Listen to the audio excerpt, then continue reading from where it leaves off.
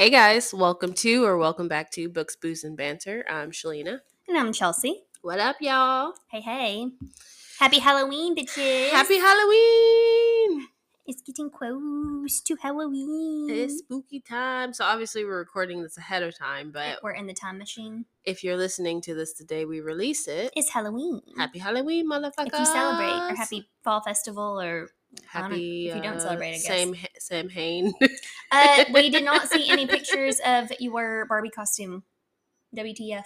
Oh, because I haven't worn it yet. I thought you were wearing it last weekend. No, we're going out this weekend. Oh, okay. Never mind. I was waiting for it, and then tomorrow. Okay, and then I realized earlier this week, I'm like, that bitch didn't post any pictures of her Barbie costume.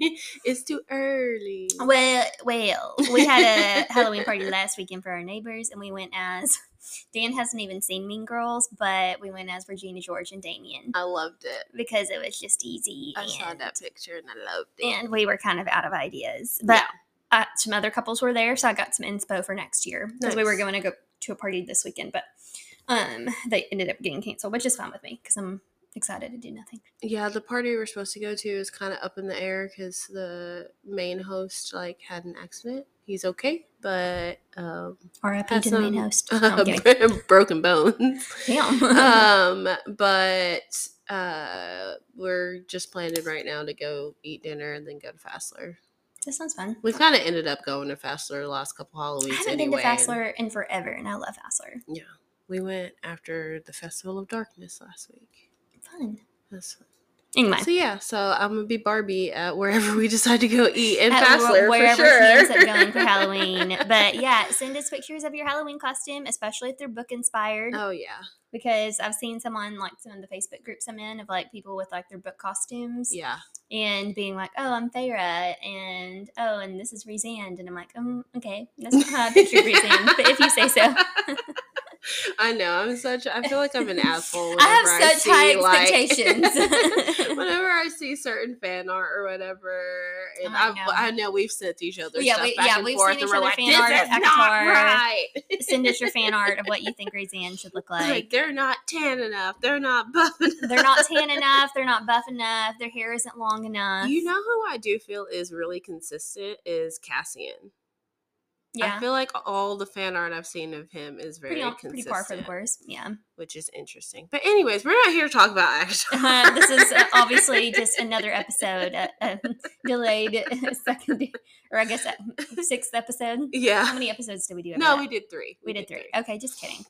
I was thinking 5 books. Okay. Anyway, no, today we are doing our last spooky book of spooky season and releasing on Halloween. You're welcome. Ooh. So for our drink, we are doing a Blue Moon on the Rocks. Blue Moon on the Rocks. Straight up.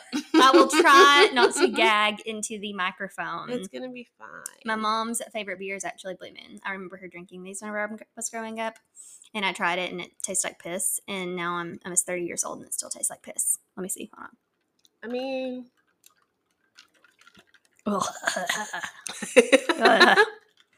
No, thank you. It just doesn't really have flavor. I mean, it does have flavor. It tastes like piss. No, I don't know. Literally, somebody peed in this cup. When I drink beer, I drink IPAs, so... And no, normally we would not do beer on the rocks, but because of the book we were doing, they did beer on the rocks. Yes. Or the kid did. So, yeah, I don't know. It's like a 6 out of 10. It's like a 0 out of 10 for me. Because it's an easily drinkable beer. Never mind. But, and that's the thing, is I don't hate every beer, so to speak. I mean, I guess out of all the beers, this would be a little further on the list. I'm just not a big beer drinker, but I like a Guinness. Yeah. And there was... See, I don't like stout. Oh, really? I just like because it has a coffee taste. Yeah, I can't do the stouts. And I'm not going to drink a whole one, but if Dan orders one, then I'll have a drink of it or a few sips. And there was one... I don't know. There was one drink where it was like a Guinness and it had some kind of Irish cream or something in there. Mm-hmm. I don't remember what they called it at one of the restaurants. An Irish car bomb. I don't know. But whatever. That was pretty good. Moral of the story is I'm not a beer drinker. Give me really anything else except for a gimlet. Yeah, no gimlets. No gimlets. No beer. No, thank you. Yeah. I'll give it a 5 out of 10 because it's not the worst beer I've ever had. Fair. And maybe it helps that it's on the rocks. Fair. Okay. So the reason why we're doing... I tried it again just to see it now. I die. Okay. Anyway. We're doing Beer on the Rocks because our last book is Imaginary Friend by Stephen Chbosky. Did you Google that to make sure that's how it's pronounced? I sure did. Okay, good, because I didn't. Y'all know I didn't come prepared. So when I first heard about this book, I was really interested in it because his only other book is The Perks of Being a Wallflower. That's the thing. Written 20 years ago. Yeah. 20 years later, it comes out with this banger. I know. And it's like, what's she been doing? She's thick. Okay. I put that too. She thick with 3 C's and 2 Q's. Yes, because it's over 700 pages. Yes, 705. Better be dedicated and to read this. But it's very easy to read. It is. He's a great writer. You can see his inspirations, a lot of Stephen King. That's literally what I put somewhere in my in my thoughts, that it definitely reminded me. He even thanks him, I think, in the acknowledgement. Mm-hmm. And Emma Watson apparently gave him the story idea. Oh no, I didn't read that part. Or something I saw where he thanked Stephen King or something like that. Yeah. So, and finally, Emma Watson, who inspired the ending on The Perks of Being a Wallflower set, and Stephen King, who inspired everything else. Oh, so she inspired the other ending. Okay. No, she inspired the ending to this while they were on The Perks of Being a Wallflower set. So he was writing this 20 years ago? No, the movie just came out I don't even know how long ago. I thought the movie came out quite a while ago. Well, not 20 years ago, that's for damn sure, but quite a while ago. He's been working on this book, I think, for 10 years. Yeah, that's basically what I'm getting at, is I didn't realize that he has been working on this particular book for quite some time. Oh, yeah, gotcha. I'm looking up Perks of Being a Wallflower. Meanwhile... 2017. Oh, okay, so sooner than I thought. Yeah. Just kidding. Okay. But yeah. Nice. All right, well, good for him. I know.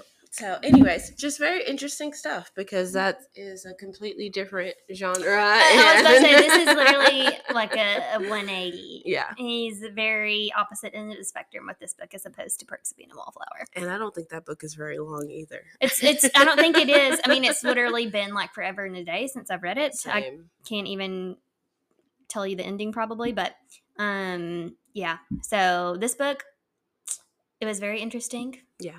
I thoroughly enjoyed it. Like I said, it reminded me of Stephen King, which I love. And yeah, let's get into it. All right. So it starts out 50 years before. So, quote, "They can't get you if you're on the street." We're seeing what's going on with David Olson. He's on a mission to find the hissing lady. He's trying to figure out nightmares versus reality. And then he sees a figure in the shadows, and then goes into the Mission Street woods. I really want to see this made into a movie, because really just the whole entire depiction of that first paragraph. Yeah. I could just visualize it so easily based on the detail that was in there. Yeah. And so I feel like this could definitely be a really good movie, starting out, flashing back, David Olson running down the street through the neighborhood on a mission, but then also hearing the voices telling him to get off the street. I agree wholeheartedly. Yeah. I feel like this was such an easily visualized book. Yeah, you could definitely. I could see everything happening as he's describing it. And some of it is gory as shit. Yeah. Because I would be reading sometimes and then being like, oh, there's literally so much blood around right now. What's going on? So kind of picturing your worst nightmare. It's dark. You're running down the street in the middle of the night, and there's all the scariest shit on both sides of the street. Yeah. Trying to get you, but they can't get you because you're on the street. Mm-hmm. So that's the kind of visualization that the book is giving at this point. For sure. So then we go to today, part 1. There's a mom and son on the run. We find out that the father of the son died at some point. We later find out how. We later find out suicide. That's how it happens. We'll get into that a little bit later. But I wrote Jerry had taken everything else. So they're basically on the run from this abusive piece of shit named Jerry. Yeah, this is mom's boyfriend. Yeah. And so Mom and Kate Reese and her son Christopher are on the run. Yes. There seem to be a lot of men that are in her past. They've moved a lot. Christopher's 7.5, and he just wants to protect his mom. Literally, the relationship between him and his mom is the cutest thing in the world. Like, they just want the best for each other. We find out that Christopher is dyslexic and he has some struggles in school. And on his first day, he sees... when they get there. Yeah, they relocated. Get to Mission... Mill Grove, Pennsylvania, which is middle of fucking nowhere. Yeah. So really, they're trying to hide in the most like hole in the wall type of place to where they're not going to be found. Which I keep forgetting that this story takes place in 2020. Like, it's current because so many elements of it feel like an old school, like... Yeah. I see what you mean. Kid haunting kind of thing, you know, especially when he gets his little kid group together.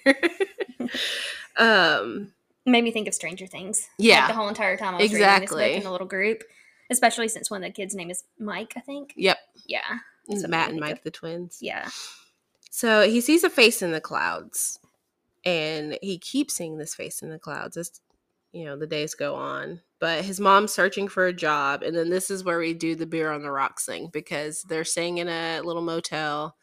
And, you know, she's had a hard day and they're trying to stick together. He's trying to cheer her up. So he's like, let me make you a drink, Mom. And she's like, what's this? He goes, a beer on the rocks. Which is hilarious because it's like kids just pick up on everything. Yeah. And so it's like, why not put beer on ice? Like, duh. And they watch a lot of old movies together on Friday. They have their movie Friday. So you know he's heard in one of those old movies, like Something on the Rocks. Yeah. And so he just thinks that all alcohol goes on the rocks. Jameson on the rocks. We keep hearing about this little girl named Emily Berdovich missing. She's on all the milk cartons, and it is a constant throughout. Which is very old school to me because they don't put faces on milk cartons anymore. So even though it's like 2020... it's just interesting, like, some of these concepts are very dated. Yeah, and that's why I think I kept kind of I'm picturing something older, yeah. Like but then they would talk about texting, and then I'm like, oh, right. Yeah, like I said, I'm picturing Stranger Things, which was supposed to be set back in, like, 80s or whatever, 70s. So at the first day of school, he gets bullied pretty instantly by this kid named Brad Collins and then this little girl named Jenny. I'm just saying, my kids ever come up to me and they're being bullied, I'm going to be like, who we need to fight? Right. Okay, I won't fight a little kid, but I'll certainly fight their mom. Bless you. It went away. Okay. But he makes a new BFF in Eddie, who is called Special Ed. And kids are just fucking the worst, honestly. Like, especially in this time period, you know? Like, parents should be making their kids more aware of things like that. And just because a kid's dyslexic doesn't mean shit. I mean, you should just teach your kids to be good people and not call people names in the first place. Like, I remember growing up in, like, it wasn't ever me, but I mean, other people, like other kids' names, like being made fun of or like being rhymed with something stupid. And so then that's what they went by. And I'm like, this is just dumb. But my mom also told me to be a good person and that she would kick my ass if she ever found out that I was treating somebody poorly. True. And how many times is it that the kid that's doing the bullying gets the bullying themselves? You know? Exactly. We lost our spot. Chris and Eddie, they both have like extra reading lessons and extra math lessons with Mrs. Henderson. The librarian. And a friend instant messages him while he's in the library. Because he's like on the computer, on one of the library computers, and all of a sudden gets a message, and it's like, hey, Christopher, or like calls him out by name or something like that. Hey, come to the woods. I'm your friend. Yeah. I'm the nice man in the clouds. And the cloud winks at him while it's happening. And then he's like, if you're real, make it rain. And it does. And it doesn't like get on to him. So he's like, okay, go into the woods we go. He also hears a kid giggling, and that like lures him into the woods even more. What if he needs help? Hell no. Fuck him. I know. Go get an adult. And he's seeing all these different landmarks and shit that, you know, come up later. he gets to this clearing with this huge tree that's described as looking like a arthritic hand coming up out of the earth. And when he touches it, the tree feels like flesh. Gag. And then it like basically goes black and he goes missing for 6 days. Yep. R.I.P. No, I'm kidding. Just like out of nowhere, walks into the woods, vanishes for 6 days. Where is Christopher? Put him on the milk carton. So there's a lot of recurring themes in this, like elements, I would say, in this book. Blue Moon, the song Blue Moon being one of them. Like the actual Blue Moon and then also the song Blue Moon pops up so many times. Which is why I picked Blue Moon as the beer on the rocks. Maybe that's the kind of beer he poured his mom. It could be. I thought it would be funny if it was, but maybe he can like name a specific beer. Yeah, maybe. I don't know how that works in books, like copyright and trademark and shit. Sure. Anywho. So then we go to part 2, Dreams Come True. We get introduced to Mary Catherine, who is a super good girl with lots and lots and lots of Catholic guilt. Look, I'm picturing Mary Catherine Gallagher. For real. I know y'all can't see me, but I'm doing the move with my fingers up in the air. Superstar. It also made me think of Karen from My Favorite Murder because she always talks about Catholic guilt a lot. And like, I just feel really bad for her this whole book. Because Mary Catherine didn't do a damn thing wrong, but she was just on the shit end of the stick the whole entire time. I know. Like, she gets so riddled with guilt about everything. Well, and she's got some strict-ass parents. Yeah. And, I mean, that's part of the guilt. And so, I mean, just classic. I mean, not even just Catholic, but, I mean, especially think extremist religion. Yeah. Religious fanatics. And so she just wasn't allowed to do shit. No. And so when we see her, she's coming home from her date and she just got her license, like had to fight tooth and nail to get her fucking license. Yeah. And you're not allowed to drive after midnight and it's like 11:55 and she's like 8 minutes from home, so she's going to be late. And she's literally like, God, if I'm going to hell for being late, let me hit a deer. And it's just like, that's so sad. That's what she like anytime she thinks about anything bad, she immediately has to pray. It is like, well, if I'm going to hell, let me hit a deer. Just end it now. And so you see this throughout the book, like she kind of like barters with God throughout the book on like, if this is going to happen, then just go ahead and make this happen. Right. But yeah, I did not obey my curfew for shit. Mainly because I knew that my mom would fall. Oh, I think my curfew was midnight. Yeah. But I knew that my mom would fall asleep before then, even though she said that she couldn't sleep unless I was home. Her ass is laying there on the couch and she falls asleep.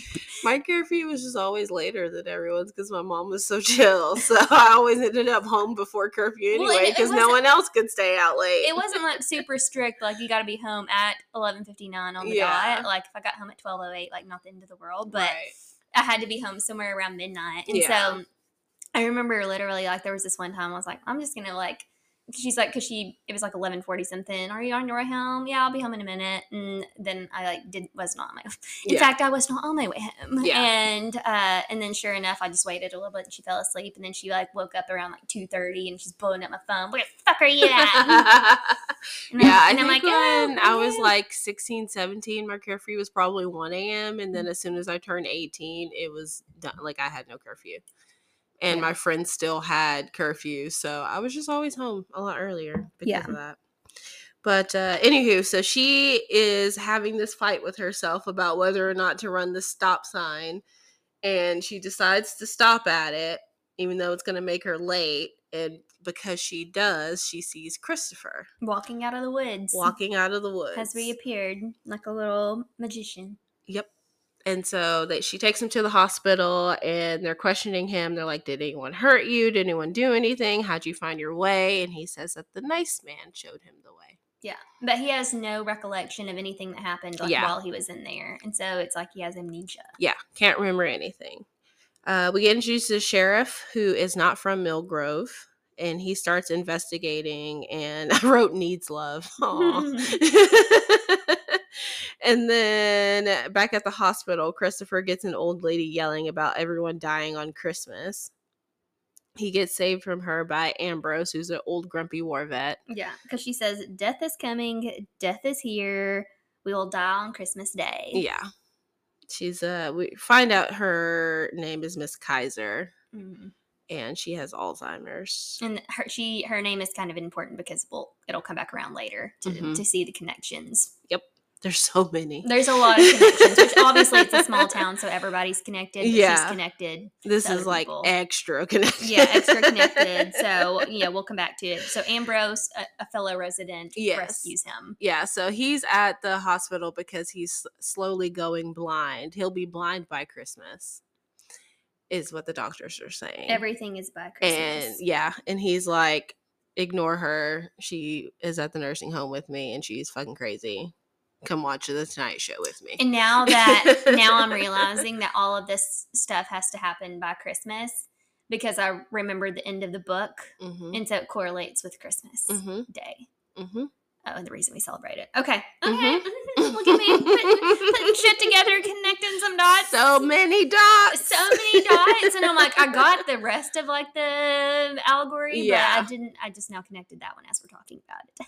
Yeah, and I will say, when I read this book the first time, I did not see any of it coming. Like, I did not see it going the way it went. No, I did not either. And I wasn't mad at it either. No, twists and turns for sure. It's not gonna go the way you expect it to go. So back at school, and the M&Ms, Mike and Matt, they're these two twins. They befriend him. So it's now Christopher, hello, weirdo. Mike and Matt, and Eddie. I refuse to call him team. Special ed. Well, and that's why because it's like, what, 3 or 4 or 5 people, 4 or 5 little boys, and so that's why I'm like, Stranger Things. Yeah. I pictured special ed as, what's his name? Shit. Dusty. Yes. Dustin. Dusty? With the teeth. Yeah. Yeah. Dustin, I think so. Yeah, Dustin. We might be lying.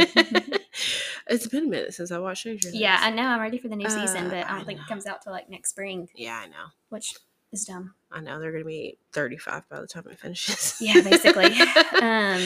So Christopher, so the teacher, Miss Lansko, she's like, pop quiz, and they're like, shit. Because he has trouble with tests and math and stuff like that. And it's a math pop quiz. Don't we all, dude? So he ends up taking the test in 42 seconds, and he notices that on the word problems, the words aren't moving, which is how he describes his dyslexia. Yeah, and this is all post vanishing. Yeah. So all of a sudden, he's just now noticing that he has like super genius powers. Yeah. Or not really powers, but he's just not dyslexic anymore. Okay? Yeah, and he can read like really fast. Like, I think he was struggling to read like, some lower grade books, but now he reads Treasure Island and because he has a bookshelf in his room. He ends up getting the well, later. Okay, later. Yeah, in a minute. In a minute. But his mom, him and his mom read moral of the story and have been working on his reading for quite some time, and he's just not picking up what she's putting down. Yeah. So he's all excited because this is the first time he's ever gotten 100% on a test, and his mom has been playing the lottery like every once in a while or whatever. But girl, aren't we all? Yeah, she's so excited about him doing well on this test, obviously, that she decides to use the numbers for the test as her lottery ticket numbers. And they end up fucking winning. They win the lottery. They win the jackpot. Lucky duckies. Also, I wrote the market price, LOL, because he is, like, they end up going out to dinner with Eddie's parents and mom, stuff. Yeah, and she ends up paying for everybody. Yeah. Luckily. And then after they win the lottery, he's like, I'm only going to do market price because stuff at the supermarket is cheaper and I want to save her money. So I got the lobster at market price. And I was just laughing so hard because obviously that's always the most expensive thing. Oh, yeah, for sure. I'm going to go turn off my coffee pot because it's possessed and I think I need a new one. Okay. We'll pause for a second. And we're back. Okay, sorry about that. I have a haunted coffee pot. Sleep it. So they end up buying this perfect house. It creeps Kate out that the Mission Street Woods are right behind it. But the realtors like, don't worry, Mr. Collins is building a new housing development. Collins being Brady Collins, the bully's dad. Yes. They're like, it's going to shoot up your property value and it'll be gone by Christmas. By Christmas. By Christmas. So all the friends, like of his friends' parents and everything, and the sheriff help them move. And he asks her out, and she's like, "Just give me time." And he's like, "I got you, girl. I'm coming back for Sheriff you." said, "I haven't had a date around here in 25 years." And then this is when he gets the Side note, bookshelf. I saw this little tassel on your bookmark down here, and I thought it was a fucking spider. Oh, no. In between my legs. No, it's just a bookmark tassel. Okay, I had a mini panic attack. Bookmarks on the floor because I never used them. I just almost went into cardiac arrest. Because I am a savage. Okay. But this is where he buys the duck wallpaper bookshelf. Yeah. That smells like baseball gloves from the antique store. Yeah, an antique store, nice little bookshelf, and it's got duck wallpaper on the back for some reason. Mm-hmm. But he says, "Yep, this can go in my room," because she basically gives him free reign to decorate his room. Yeah. And that's the thing, is like, I definitely want to be the parent to give my kids free reign to decorate, but also at the same time, I have this internal struggle with wanting it to be athletically pleasing. Yeah. Athletically, aesthetically, holy fucking shit. Last episode I said I was trying to say Roman numerals, and I said Roman noodles. I cannot speak. I am so tired. I knew what you meant. It's fine. I hate life. Okay, moving along. He gets his new bookshelf. Yes. For all of his books that he can now read. The smell of baseball gloves is another thing that recurs pretty often. Mm-hmm. And then we meet the nice man via a plastic bag in the woods. He's a fucking Walmart sack. Yes. Surprise. So fucking funny to me. Especially once you figure out what he is. Then you're like, why are you a plastic bag? Yeah, no, literally a plastic bag, like stuck on a branch. Yeah. Like it's your Kroger sack or something. Are you a fucking Katy Perry song? Are you a Katy Perry fan? Do you ever think? No. I think Steven probably put that in there just to be hilarious. Yeah, I mean, I guess so, because literally it was just the most random ass thing. Like, you couldn't have been like a rock or I don't know, something else. You had to be a plastic bag. It's like, so funny. Is it code for the fact that you're suffocating? Like, maybe, I don't know. It's fucking hilarious. Is there some symbolism here? Like, I don't understand. All right, part 3: Best friends forever. Forever. Starts out, do you want to build a tree house? Do you want to build a tree house? He has to finish, can you guess? Before Christmas. Before Christmas. Because the nice man in the plastic bag is telling him, the plastic bag is telling him that he has to finish this tree house in the Mission Street Woods where he vanished. And it has to be done before Christmas Day. Before Christmas. And Christopher is a little architect in the making, because even before they won the lottery and stuff, he used to draw houses. I'll build a tree house. He used to draw houses for his mom, like the perfect house. And so he gets, with his newfound intelligence, has got an architect level fucking tree house planned out, like with legit windows, a door, roof, the whole fucking thing. I need him to build me a house too, but for real. I need it to also come with a maid. I mean, it sounds pretty cute, the house they built. Yeah, I mean, I dig it. They scavenge supplies from the Collins construction site. Yeah, because there's construction going on around the woods where they're going to put in like a subdivision or mini mall or something like that. And so there's a lot of like leftover scraps and boards and stuff like that. So they just be sneaking over there in the middle of the night and thieving. Mm-hmm. And then to get the windows, they because Ed's dad owns a hardware store too. So he gets like extra tools from him, and then he steals some Playboys and photocopies and sells them to the older kids in the neighborhood so they can buy the windows. Resourceful. I said, you know what? That's pretty smart, Ed. Hey, he's going to be a good salesman one day. So as they're building, they're like fucking toiling away. Okay. They don't fear any pain or fear, and then the cloud face is watching them. They're working through all the elements. Yeah. I'm picturing Zero and Stanley Yelnats and holes. Yeah. They're fucking putting in some work. I'm tired, Grandpa. Like, that's too damn bad. That's just too damn bad. Oh, gosh. I'm tired. My little bit of coffee gave me enough light. It is giving me a little kick. Anyway, proceed. Sorry. So Miss Kaiser, we find out who's the crazy lady? Crazy lady at the hospital. Yeah, at the hospital. Now I can't talk. Crazy lady. We're dyslexic. She is Mrs. Collins' mom, and Mrs. Collins is a bitch. Okay, she runs, quote unquote, runs. Mr. Collins basically gave it to her as like a project to get her out of the house and away from him. But here, bitch, do something useful. Yeah, she's in charge of the nursing home, and she is just a bitch to everybody, a bitch to all the teenage volunteers, and just wants the best care for her mom. Yeah. That all she does is abuse people. Now, and the only jobs Christopher's mom could find was working for Mrs. Collins. Yeah. As like a tech or orderly or something. Yeah.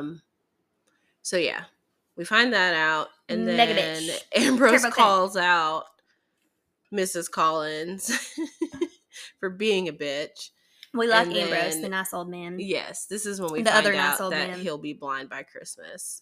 Also, that his wife died 2 years ago, and his brother died as a kid. R.I.P.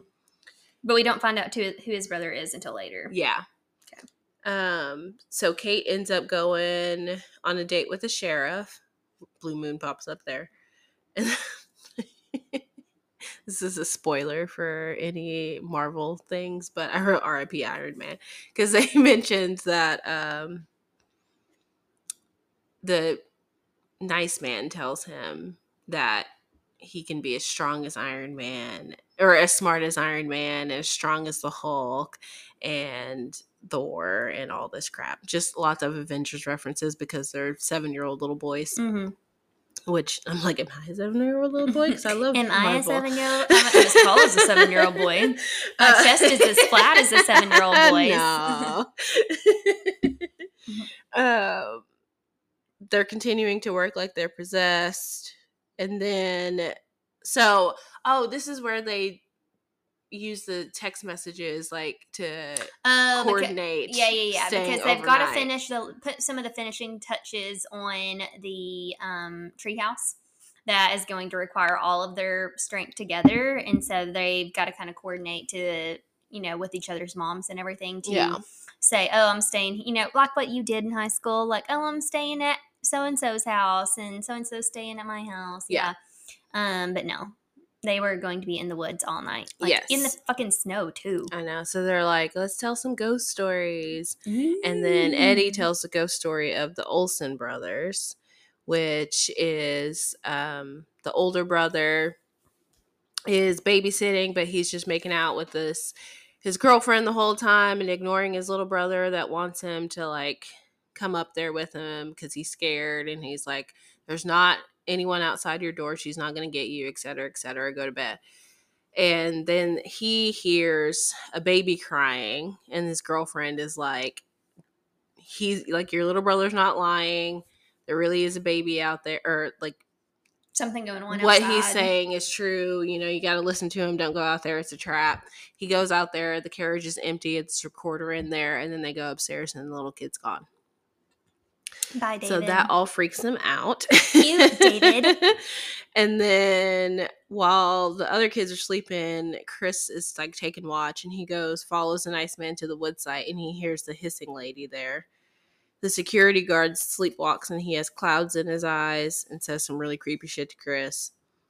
Christopher, almost like he's sick or something like that. It's getting kind of weird.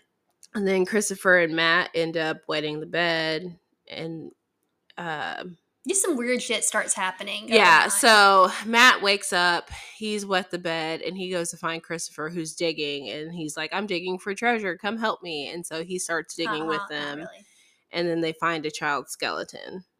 Woof. And then so all of that gets out, they get sent to the police station. The parents are all pissed because they figure out that they lied to them and they were in the woods all night. And then Kate starts noticing that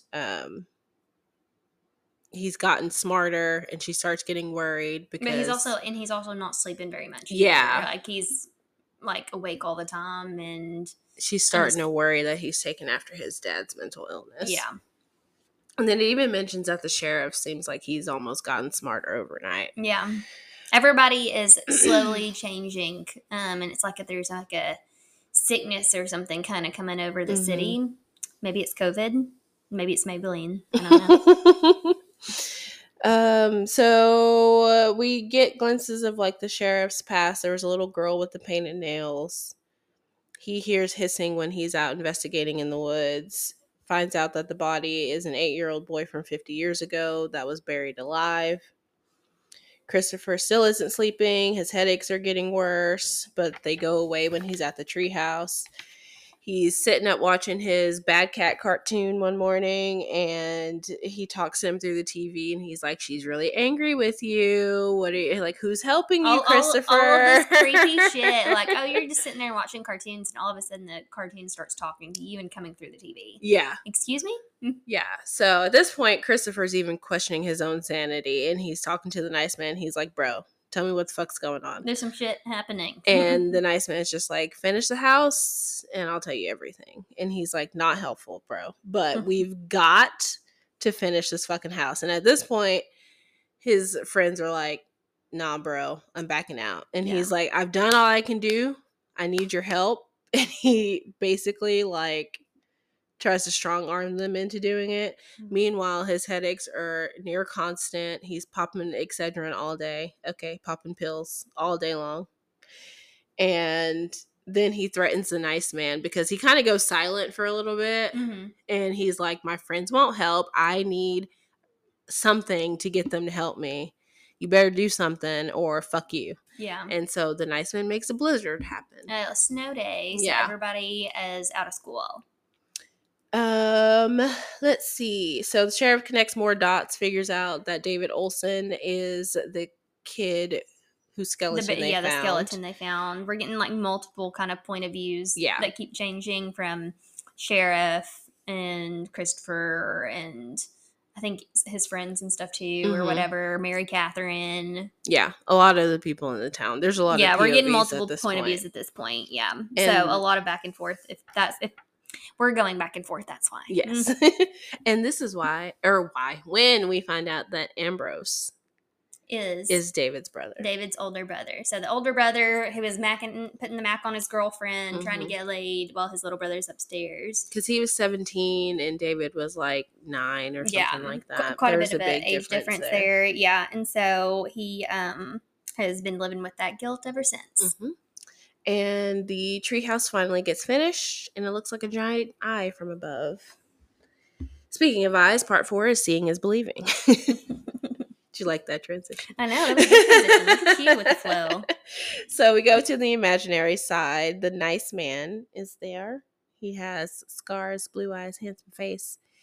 And Chris is starting to know little truths about everyone. So this is when he's in his omniscient era. Okay. He's looking at people and he's like, "I know what's going on with you, babes."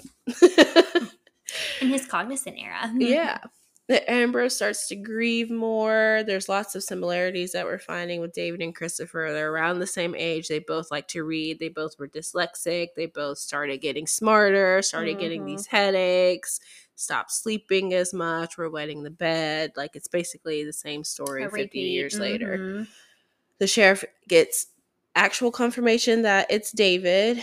The little girl gets mentioned again. Christopher and his friends are taking a state test, and he finishes in like 5 minutes. Must be nice. And then all his other friends do too. And the teacher's like, yeah, go to sleep. So also his teacher, Miss Lasco, she is drunk all the time. And once Christopher becomes like, you gotta be in order to handle kids sometimes. I mean, once them some badass kids. Yeah, like we get little hints of it throughout. It's like she comes in like with her coffee thermos and looking a little bloodshot and all that. But then once he starts seeing all these truths about everyone, he's like, "Oh, she's drunk right now, and she's an alcoholic. Has vodka in that thermos, and just all these little things." So he has a creepy dream. Y'all see my mama with a coffee cup? She always got Kahlua in there with her coffee. Just saying. Listen, when I made those espresso martinis with that Kahlua, that was pretty good. That was some good shit. During this dream, the hissing lady attacks the nice man. Chris ends up scratching his neck really badly, and also burns Miss Lasco when he wakes up. And he's wet himself again. He's got 102-degree fever. He and a real sick with the brawl COVID. starts. So we learn Brady starts this fight between all the kids and stuff, and then it gets broken up. We learn about Brady being scared of the doghouse and Jenny being scared of her stepbrother. Mm-hmm.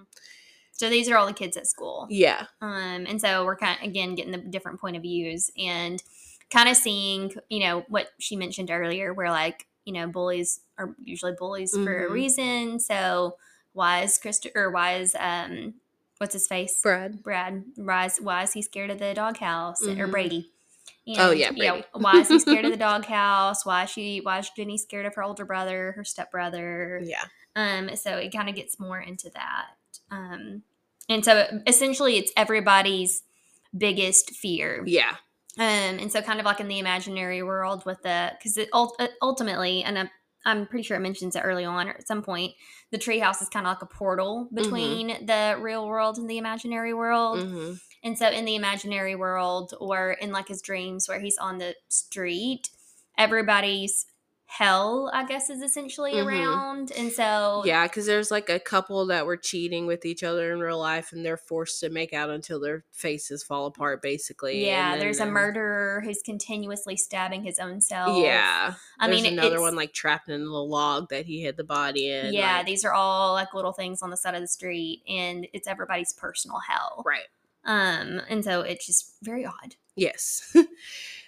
Chris, when he wakes up out of this dream, like I said, he's really hot. He starts touching people and they start itching a lot. Like spreading chicken pox. Yes. And then he passes out after this huge nosebleed. We also find out that he's the one that found his father's body. Yeah. And trigger warning, he did it in the bathtub. And that's how Christopher found him. Yeah. Woof. So Kate finds the treehouse. Blue Moon plays again. Like on a phone call she makes to the doctor. Blue Moon's on the wait line. Chris ends up going back to the treehouse. And this is where he sees the man in the log, the man in the Girl Scout uniform. There's an old woman in the attic that plays Blue Moon. She played it on the piano for her husband back in the day. And then this is, I think, the first mention of the mailbox people that have their lips sewn shut.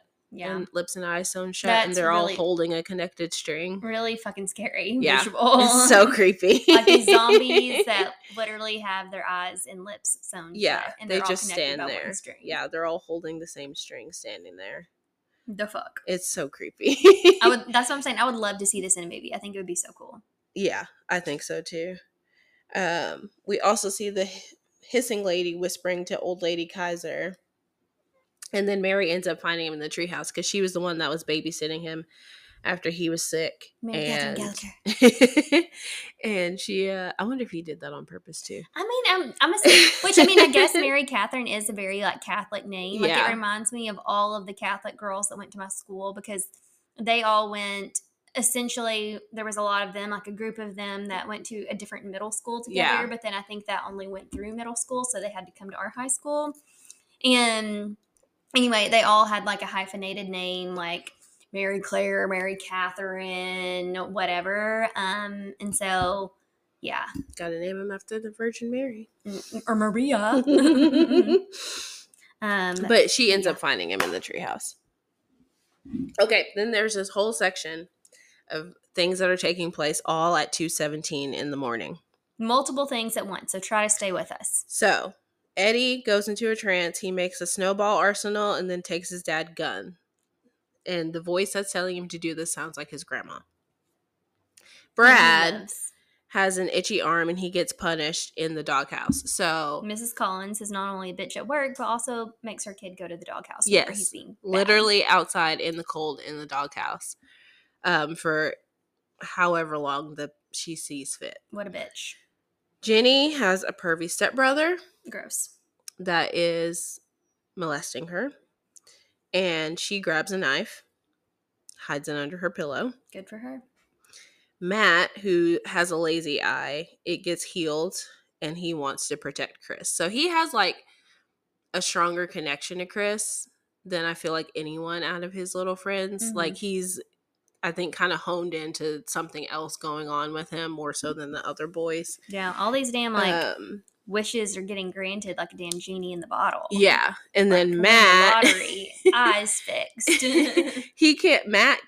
Mike can't sleep, so he goes downstairs, starts watching the Avengers, and Thor turns to him and he's like, "Bruh, hey, you gotta protect Chris from Brad and Jenny, okay?" And then Miss Lasco is trying her damnedest to get drunk and just can't. Cannot. Slamming all the shots and is completely sober. I think it said at one point she's at the bar and it had like 17 drinks in front of her and she that would be didn't the feel dream. drunk at all. That's the thing is I don't want to get drunk. I just really like the taste. Yeah. And so I'd love to be able to have more than like 3 margaritas without Dan having to carry me out, you know? Yeah. So, whatever. I blame that on your size. That's true. That's true. It's hard being little people. Mrs. Henderson remembers David. So she is like in her 70s and her very first class had David Olsen in it. And she remembers him going missing and her connection with him. And then Mary Catherine is horny. And she's like, I can't touch myself because to think it is to do it. And that's a sin. And I'm going to go to hell. But she can't not give in to the itch. She needs to listen to Sex with Dr. Jess. Have you listened to that podcast? It's pretty good. She's kind of funny. So she ends up going to her boyfriend's house and not even actually giving him a blowjob. Okay, she just puts her mouth on it. And then he finishes. And then, like, every time y'all can't see it, but I've got like my mouth on my microphone, just like holding it there. That's literally all she does. And then he's like, I gotta go, because now his Catholic guilt is kicking in. Happens. And anyway, she goes home. She escapes. Sin of the flesh. And and the deer are chasing her, and she escapes them at the treehouse. Imagine driving home at night and the deer are fucking chasing you. The deer in this are so creepy. Like every time I feel like I'm going to see a deer now, I'm going to be like, oh my God. Coming after me. Look, I didn't shoot your ass. I didn't shoot your friends. I didn't shoot baby. So the next morning, Chris has like this high ass fever, but he's like, I have got to get to school. So he eats 30 Tylenol. Woof. And then dunks his head in ice cold water to drop his temperature. Good idea. And then I wrote something. I would have never done that shit to go to school. No, but you know, he's governed by some other things now. No, that makes sense.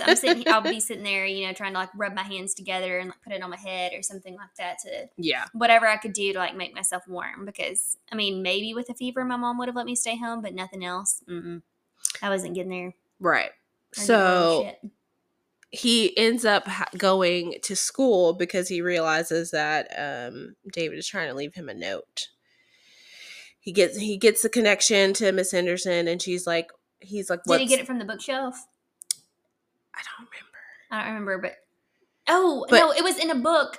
So it leads him to the library, and she starts telling him a story about how she didn't put a book back in the library for the longest time because it was his favorite. Yeah. And she felt like if she put the book back, then he was never going to come home. And it was Frankenstein. So he gets the Frankenstein, and then he realizes that there's a code. And it's basically like the hissing lady thinks that she's reading. Don't trust her. Don't talk to Ambrose. She'll kill him. The nice man's the only one that can help. You gotta save him. Death is coming. Death is here. You'll die on Christmas Day. Definitely what I want to find whenever I open a book. Not the kind of notes I'm hoping people are writing me. I want like a love letter. I know. And so David tells Chris too that he called him the soldier, but he knows him as the nice man. Yeah. Ambrose, he visits his old house with Kate. She's talking to Jill, who's, you know, her neighbor or whatever. And he ends up finding David's glove that he got him for the last Christmas they were together, and this hidden diary. Chris, I'm glad you took all these notes because I didn't even have the patience to reread this. I just went on Cliff's notes and tried to jog my memory. Truly did not remember anything until I read it. Yeah. No. Or like just before reading it. Yeah, like I said, I completely forget about the beer on the rocks until you mentioned we were making beer on the rocks and explained it. And I was like, oh, yeah. Yeah. But it's what I do, man. I take the notes. Yeah. Somebody's got to be the detailed one and somebody's got to be the slacker. Exactly. I was going to say somebody's got to be the funny one, but we're both pretty damn funny. I think so. Okay, so Chris, he is undercover in the imaginary world. He comes in to save the nice man because she's torturing him down in He's the down in basement. Gotta save him. Blood everywhere, torture devices everywhere. Yeah. Mm-hmm. And then when he comes back into the real world, he lays out recovery items and some cookies like he's Santa Claus because it's his real imaginary friend. So if your kid has an imaginary friend, tell him to cut that shit out. For real, because this one does not turn out Tell great. him to drop that imaginary friend because imaginary friends suck. Especially if they're trying to get you to build tree houses in the woods. Hell no. Adults don't need your help is what my mom always told me. Adults don't need your help. Especially like if somebody's asking you to help them find a puppy or something that's lost or whatever. Yep. No, they don't need your help. Nope, they sure shit don't. And so your imaginary friend should not be an adult. Exactly. The end. Okay, there's another concept that is repeated, and that is God is a murderer. The little voices keep telling people this. The girl with painted nails, we found out, is killed by neglect. It was a case that like haunts him. I think it's the case that got him to leave and want to come to Millgrove to be like has some more chill PTSD over a previous case with the girl with the painted nails, and so obviously he couldn't save her in time. So now it's kind of like coming back to haunt him. Yeah, like as he's getting sick. He keeps seeing the girl and calling him daddy, and that's who he sees in the treehouse, and he falls asleep until 2:17 a.m. Mm-hmm. That's another recurring thing. So Brady gets out of the doghouse. Jenny thinks of stabbing her stepbrother. Eddie asks for the gun save combo because he needs ammo. Mrs. Henderson stabs her husband through the throat. Woof. And then Mary Catherine is pregnant. So Mrs. Henderson, the librarian, she has a husband. And I think it hinted... the Mary Catherine being pregnant thing wasn't like until the end almost. That's when it pops up for the first time. I forgot about that. Okay, yeah. So I think they hinted, because I was like speed reading. Mm-hmm. I'm pretty sure they hinted that Miss Henderson's husband is gay and sleeps with men, and she just wants her husband back. And so her frustration's been building. She stabs him through the throat. Mary Catherine ends up pregnant, but she's never had sex with anyone. We're getting a lot of religious allegory here. Yes. And being, which there's some of it we haven't mentioned yet, but we'll get to towards the end. But like Mary Catherine being the Virgin Mary, and being pregnant. And then, of course, like everything happening on, or has to happen before Christmas Day, because obviously Christmas Day is the birth of Jesus Christ. And the Virgin Mary was pregnant with him. And so we've got Mary Catherine. So that's where it kind of like all ties back into the Christmas Day scenario. Yeah. Which I never put together with the Christmas Day, but I did put together the religious allegory stuff in the beginning. But anyway, whatever. It took me a while to think about that too. Yeah. I think I just don't, and this may ruffle some feathers, I don't view Christmas as a very religious holiday. But I did work 11 years in retail, so depends when he asks. It's not religious anymore. Yeah. So Ambrose, he reads David's diary, starts to see his progression, and he's fighting against time because he's getting more and more blind. The winter pageant happens, which is basically where the kids come to the nursing home to sing carols, to bring some cheer and joy and love to the old people. And everyone is sick with this flu. Everyone's got a fever. And then the kids just start beating the shit out of each other. Miss Kaiser all of a sudden is lucid. Okay. She's Surprise, like, oh shit, I know what's going on now.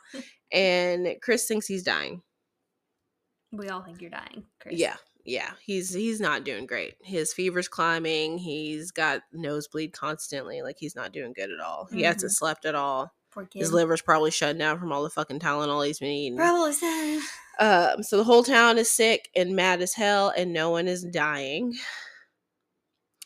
The sheriff can't remember David Olson, but then but that happened to, like, everything that's happening now happened before.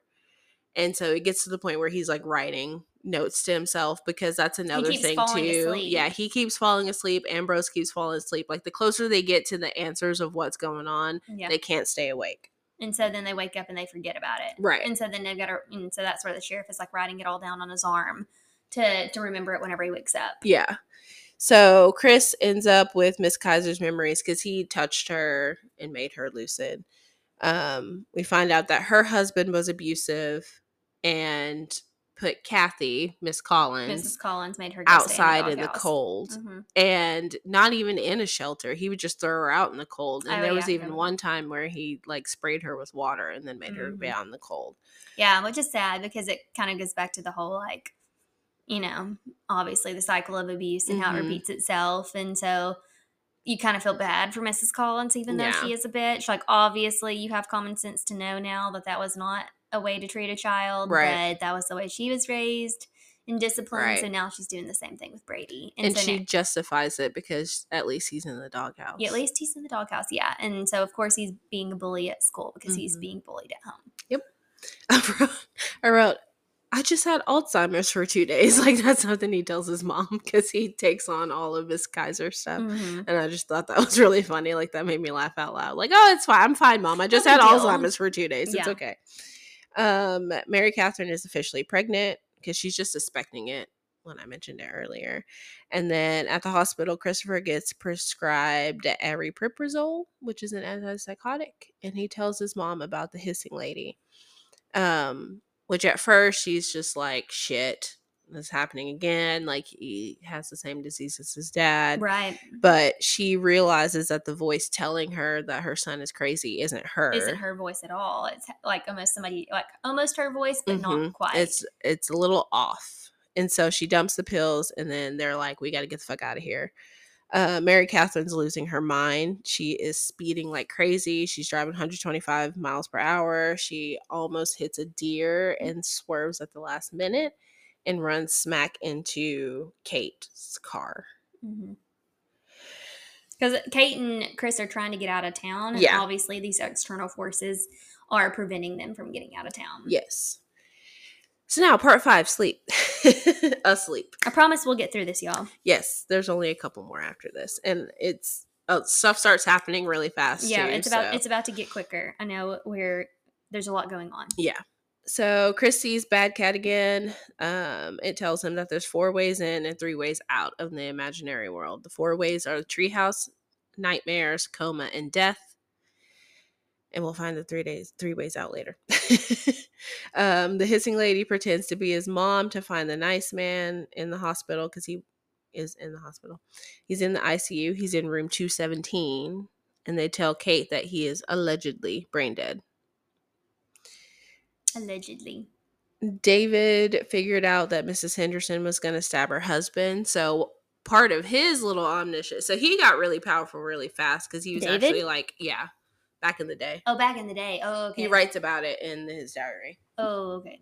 Oh, yeah. He was actually training with the nice man back in the day. So he got really powerful really fast, and he saw that she was going to stab her husband one day. And then right when Ambrose is about to find out what the treehouse does, he goes blind. The sheriff continues to not be able to stay awake. He ends up shooting Mrs. Henderson, who was in the jail, escaped, and shot all the other deputies. So now there's no cops. And well, we think he shoots Mrs. Henderson. She actually shoots him.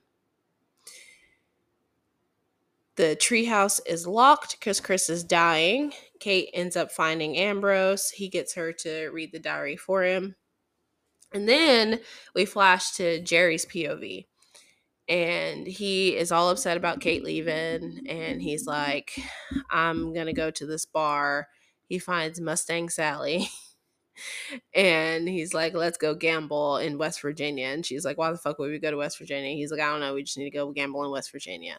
So they go gamble in West Virginia. And he literally can't lose. He ends up winning like $41,000. And must be nice. There's a couple of different papers that has Chris's picture in it that would tell him exactly where they are, but he never actually looks at it.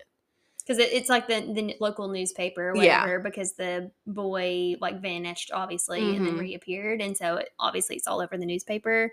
And he's just not even seeing that what he's looking for is right there. So it's all these little close calls. And then finally at the end, he's about to leave and he sees these note cards on his car. And it's from the balloon derby that they did earlier, which we didn't talk about. But it basically is like, if you find this, return it to this nursing home. Yeah, so all of these like very close calls within this most random ass thing is what like sets him off and like shows him where, or obviously shows him where Kate and Christopher are. Yeah. So he's on his way. Chris and the nice man have to hide. He shows him the last time that he fought the hissing woman. Turns out that the old man neighbor is the one that put the baby carriage out there. Like, he recorded his granddaughter crying. And so he set up Ambrose. Yeah. And then they have to kill the hissing lady. And the treehouse turns you into God. All knowing, all seeing, all powerful. Yes. So it's really fucked up. We go back to Eddie. He's like, we got to go to Chuck E. Cheese, and it's Christmas Eve, and his family's like, absolutely not. We're not going to Chuck E. Cheese. We're going to Grandma's house. And he's like, cool, but we need to go to Chuck E. Cheese. They end up like blowing out a couple tires randomly, quote unquote. And the place they end up is right next to Chuck E. Cheese. So they go to Chuck E. Cheese, and there's a clown there that's doing these balloon animals. And then he is sad because his wife left him. So he takes a gun out and shoots himself in the head in front of a bunch of children. Oh my God. I forgot about this. And then he has a bag with 200 rounds of ammo in it that Eddie steals. He's like, holla, hey. So he gets his ammo because in the gun safe, there wasn't any more ammo. There was just the drugs. And it just happens to be the ammo that he needs. Yeah. The particular gun. And it was the drugs. I think the wording was like the drugs that his dad pretends he doesn't use, just like his mom doesn't pretend like she doesn't drink all the time. Yeah. So yeah, that was really fucked up. And then Brady's grandma tells him that Eddie wants to kill him. Matt and Mike disable the Collins equipment to save the treehouse. Kathy Collins drinks paint.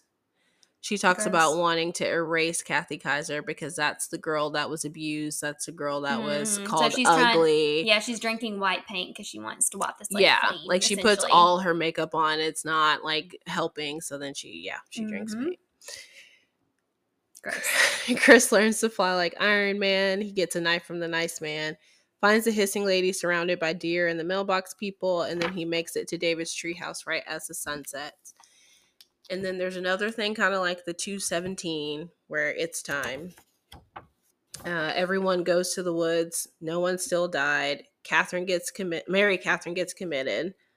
Miss Henderson gets her bag and yarn and needles ready. And then it turns out that she was the one that was writing to Chris on the computer and left the notes in the Frankenstein book. So it wasn't actually from David. At this point, we think she's possessed. Yeah. Everybody's kind of possessed.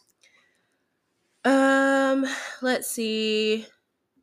So when he is in, this is when I was starting to think that it was like purgatory or hell because all the people were like hurting themselves over and over. And the tree, so he goes to the place where he was for the 6 days. And the big tree in the clearing is actually the tree of life.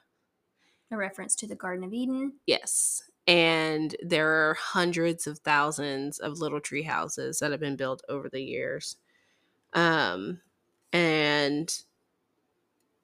David left a message on the duck bookcase that says, "Tell Ambrose it's a trap." Mm-hmm. So Chris goes into his tree house in the tree of knowledge in the imaginary world, and he finds him in the bathroom with his dad, quote unquote. And then Miss Henderson, Jenny Brady, and Miss Lasco start stitching up the mouths of everybody. Scott Hank gets hung from the tree. Kate goes to see what was on the bookshelf. And the other note is the hissing lady keeps the devil in hell. Woof. So this is when it changes and you're like, oh shit. Oh no. Oh no, it was backwards this whole time. Yeah, the nice man is not really nice. Yeah. When I first read this, I was like, what the fuck do you mean the devil in hell? Yeah. This is where I was like, this is not where I thought this was going. Yeah. I mean, I was kind of questioning it. Oh my God. Yeah. Because of the fact that, obviously I always say people are suspicious. Yeah. And so just the fact that he was like so helpful, but also so like ambiguous. Yeah. And like he would obviously Christopher would ask him questions and he would be like really avoidant with the answer. Yeah. Or just give him like a very basic answer or something like that. And so I'm like, why is he being so vague? Yeah. So Chris starts to question the nice man, who is changing. So this whole time, the nice man's been like very broken down, covered in scars, beaten. Like after you feel bad for him. Yeah, after the plastic bag. And then as like Chris pushes the hissing lady on the street and she's melting. Mm-hmm. And then as she's like getting smaller and kind of disappearing, the nice man's getting bigger and he's got this nice gray suit on and he's super handsome and charming. And so is he's the got devil. a mouthful of baby teeth, which is so gross. David helps him escape out of hell, and then Chris locks the door. So the imaginary world is not the imaginary world, it's actually hell. And then the devil tells his tale. So part 6, the devil being life. The nice man. Yes. Chris wakes up and he gets caught with the sheriff because he like ends up running away and like hiding in the body bag. They take him down to the morgue. The mom, Kate, finds David's clue about the hissing lady keeping him in hell. The boys are trying to defend the treehouse. Jerry shows up and she tricks him into taking her to see Chris because at this point the town is like full blown batshit crazy. And everybody's after Christopher. Yeah, everybody's after Christopher and they're after Kate because they know that she's trying to save him. Mm-hmm. And then Sheriff and Ambrose, they pretend like they're finally like gone over to the dark side or whatever, but they end up getting Chris out, getting him to his mom. And Jerry starts like turning and getting all pissed off because he realizes she's with the sheriff. So she literally knocks him out of the back of the truck. And then I know, I was reading that and I was like, good for her. Yeah. But they're having a really hard time getting anywhere because of all the fucking deer. Because all of the deer are also after Christopher. Yes. So not only the mailbox people in the imaginary world, but the real people in the real world. Yes. And the deer. The deer are working for the devil. Are like, fuck you. And Mary Catherine is seeing all this, and so she ends up basically sacrificing herself to hit the deer to give them a chance to escape. So yeah. Everyone that's trying to help Chris is getting shot. Yeah. There's mayhem, chaos. It's crazy, chaotic. Chris shows his mom love, gives her all his power, and then he's like, peace out, I'm going back to hell to finish this. Okay. Last part. Part 7. We know this has been a very lengthy, like very talkative episode, but you can't really use, you can't really like, there's no shortening. There's no shortening. You can't use really general concepts because then you'll kind of miss out on a lot and you'll be confused, even more confused because the general concepts don't tell you all of these random ass little details that it really is like a lot going on. Because if you don't have the details, you won't understand really like the ending and the whole entire general concept of the book. Exactly. So yeah, it's a little lengthy. Thank you for bearing with us. I know. If you're still here. We're almost done. Almost done. So the sheriff. I'm hungry. Let's get it done. I know. The sheriff is like in his hell where he relives the situation with the girl with the painted nails. Ambrose sees that David actually buried himself to save everyone from the devil. Mm-hmm. Because if he couldn't use David, then he couldn't escape. Yeah. So, he was basically, David was the conduit. Yeah. So he chose to bury himself alive, which is just so sad. And horrible. Mm-hmm. The mom wakes up in hell where she's still with Jerry and Chris returns all her letters. So it's like she's in the future basically because Chris is grown and moved out and married and everything. But he doesn't. She's writing to him, but he's ignoring her. Right. And, And so her own personal hell. Yeah, she notices where she doesn't have a relationship with her child. And she's still with her abusive boyfriend. she notices something weird about one of the letters, and she decides to read them, and the one that she reads is like, Mom, read all the letters. And so it's basically him giving her a message, like what's A actually going clue. on. So she ends up going to hell and her and the hissing lady start attacking the nice man So and the now we're on the hissing lady's minions. team. We hated her, dumb bitch. Yes. Why is she so scary? Why is she coming after Christopher? But she was trying to warn him. Yes. And get him away from the nice man. Because this whole time she's been yelling, like, stop helping him. Yeah. And whispering and like But getting all these things into place. She was actually telling Christopher to stop helping the nice man. Yes. We thought that she was telling the nice man to stop helping David. Right. And Christopher. Everything that she was saying or doing, or all the hissing, was really the devil twisting it to make it all seem like she was evil and he was good. But basically what we learn is like she's the equivalent, I guess, of Eve in the Bible, and went to hell to protect the people from the devil. Yep. Let's see. So they're distracting the nice man and the minions. Chris escapes in the tunnels. He ends up finding his dad because he finds like the hive of all the mailbox people. And he cuts his dad's mouth open and his eyes, and his dad apologizes for leaving him and everything. And then he's like, Chris realizes that the string is just a string and they can put it down. So basically he's helping everyone let go of all their guilt. Yeah, all the mailbox for whatever people. Like sent them to hell. You are free. Yes. So everyone starts freeing everyone starts getting saved. The sheriff sees his glimpse of heaven where he actually saved the girl and freed himself. And then when he comes to and frees himself, the little girl that he frees is Emily from the milk cartons. And she lets him know what happened to her so she can give his family peace. Or he can give her family peace. Yeah. Ambrose finally lets go. And then there's a big fight for the key back to the real world because the devil wants to escape. But David and Ambrose attack him, and then they go to heaven together. So Ambrose finally lets go. Bye, Ambrose. So he can be with his brother. R.I.P. Chris realizes that his eyes have been sewn shut and his mouth as well. So he finally opens his eyes. He sees the devil's a coward, and what he really needs is just to lean into his love, and that's going to open the door, get him back to the real world, and defeat the devil.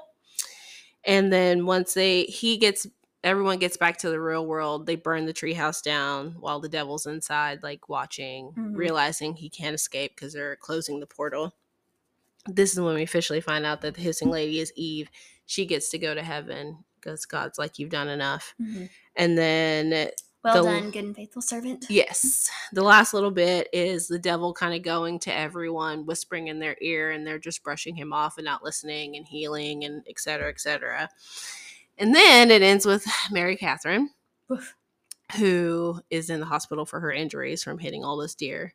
And her family comes in, and they're finally like on board. They're like, we're going to help you. Doug, her boyfriend, is like, I don't care if it's not my kid. We're going to take care of you, because it's like, how is she still pregnant? And then the devil comes and whispers in her ear and tells her that she's having a son. The end. And then it ends. Woof. Oh, oh my God.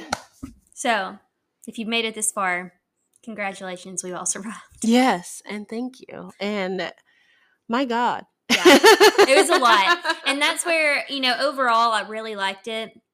I did think it was a little long. Just like the first half was really quick and enticing. And then the last quarter was really quick and enticing. A lot happening. So, but that middle, like from the one half to the last 3/4 section, was a little slow, a little bit of a lull. I felt like some of that could have been, like, obviously there was a lot of detail and a lot of things going on. Like, right. So it kind of made for the story, I guess. But also at the same time, I'm like, I feel like we could have got the same picture and the same story without some of that. I feel like the first time I read it, I gobbled it up. Like, I read it in a work week. So in my downtime and, 3/12s. But the second time here was a little bit harder to read. I've been in a book hangover from Queen of Shadows and the Throne of Glass series, so that didn't help. But I think I got hung up a little bit on some of the other details, and Mhm. it made it a little bit long. Mhm. And also, the writing is really small. Yeah. Like, the print is really small, and it's a really long book, but Oh, yeah, I didn't even it's realize how freaking small it worth was. How it. did I read this? I know. I'm But like, it's so have my worth it glasses in on. the end. I don't know if the rereadability is that great, but I feel like I'm one of the few people that routinely rereads books anyway. Mm-mm. So that Not may very not often. be a factor for a lot of people, but Yeah. overall I think I'd rate it like an 8.5 out of 10. That's exactly what I gave it. It was like an 8.5 Yeah. out of 10 because there were definitely like a lot of aspects that I liked. And then I don't mind it whenever, I know some people don't like it, but whenever books like have religious allegory, like it's fine. And so, but I like also the way that some of the concepts were twisted. Yeah. Like, I feel like normally it would, but I also watch and consume so many things like Supernatural, obviously. I think, I don't know, it's just interesting to see people's interpretation of like the interpretation devil and how they like kind of like twist it a little bit. Yeah. And then also just obviously how it, all the characters were, or most of the characters were like representative of some biblical character Right. in some way, shape, or form, but then with a little creepy twist. Yeah. And so I really liked that. Yeah, like I said, it reminded me a lot of Stephen King. Yeah, I gave it an 8.5, and really just only because it could have been a little shorter. Yeah. And it would have been just fine. Yeah. Yeah. So, yeah. It's good stuff. We made it through. End of spooky season, man. End of spooky season, guys. I'm a little sad about it. I am too. Maybe we should just plan out what we're going to read for next spooky season. Yeah. Spooky season all year round. I know. Be sure and rate, review, subscribe, like, follow, all the things. All of them. Follow us on Instagram at Books Banter Podcast. Like us on Facebook. Books, Booze, and Banter. And send us an email. booksbanterpodcast@gmail.com. Hey. And if you'd like to get a jump start on next episode. Drum roll. Fourth Wing! Fourth Wing! Woo! I haven't read it yet. I need to reread it because I read it in 2 days. And by 2 days, I mean probably 9 hours total. And, I remember stuff, but I don't remember details. She's got to take the detail notes so I can take the general notes. Yeah. Listen, that book consumed my soul for the 9 hours. She literally, and then for an entire week after. She literally had quite the hangover afterward. Yeah, this Queen of Shadows has been something, but Fourth Wing really got me. It got me good. I mean, there's a lot of hype around it, and so I have high expectations here. I was so nervous to read it because of the hype. We're gonna have to quit this podcast if I don't like it, because then you've lied to me. I promise I'm not lying. And then it got to the point where when I suggested it to KD, I was nervous because I was like, wait, what if she doesn't like it as much as I did? And then she was like, what have you done to me? I can't only not think about that's the thing, is you were sending me messages about it, and then she was sending me messages about it, and I'm like, I feel like FOMO over here because I was reading something else, or I don't remember what I was doing, but I was reading something else and working on something else, and so I have not had the chance to read it, and it's been sitting on my table all week. Well, now's the perfect timing because... Well, I'm also at the end of another book, so I kind of need to finish it. Iron Flame comes out in like 10 days. Yeah, it comes out pretty soon. So, perfect timing. Anyway, you've got our booze review. You've got our book review. You do. And now you're going to start reading Fourth Wing if you haven't already. You sure shit are. And eventually we'll do Iron Flame. And indeed. Yeah. Well, thanks for listening. Thanks, guys. Bye. Bye.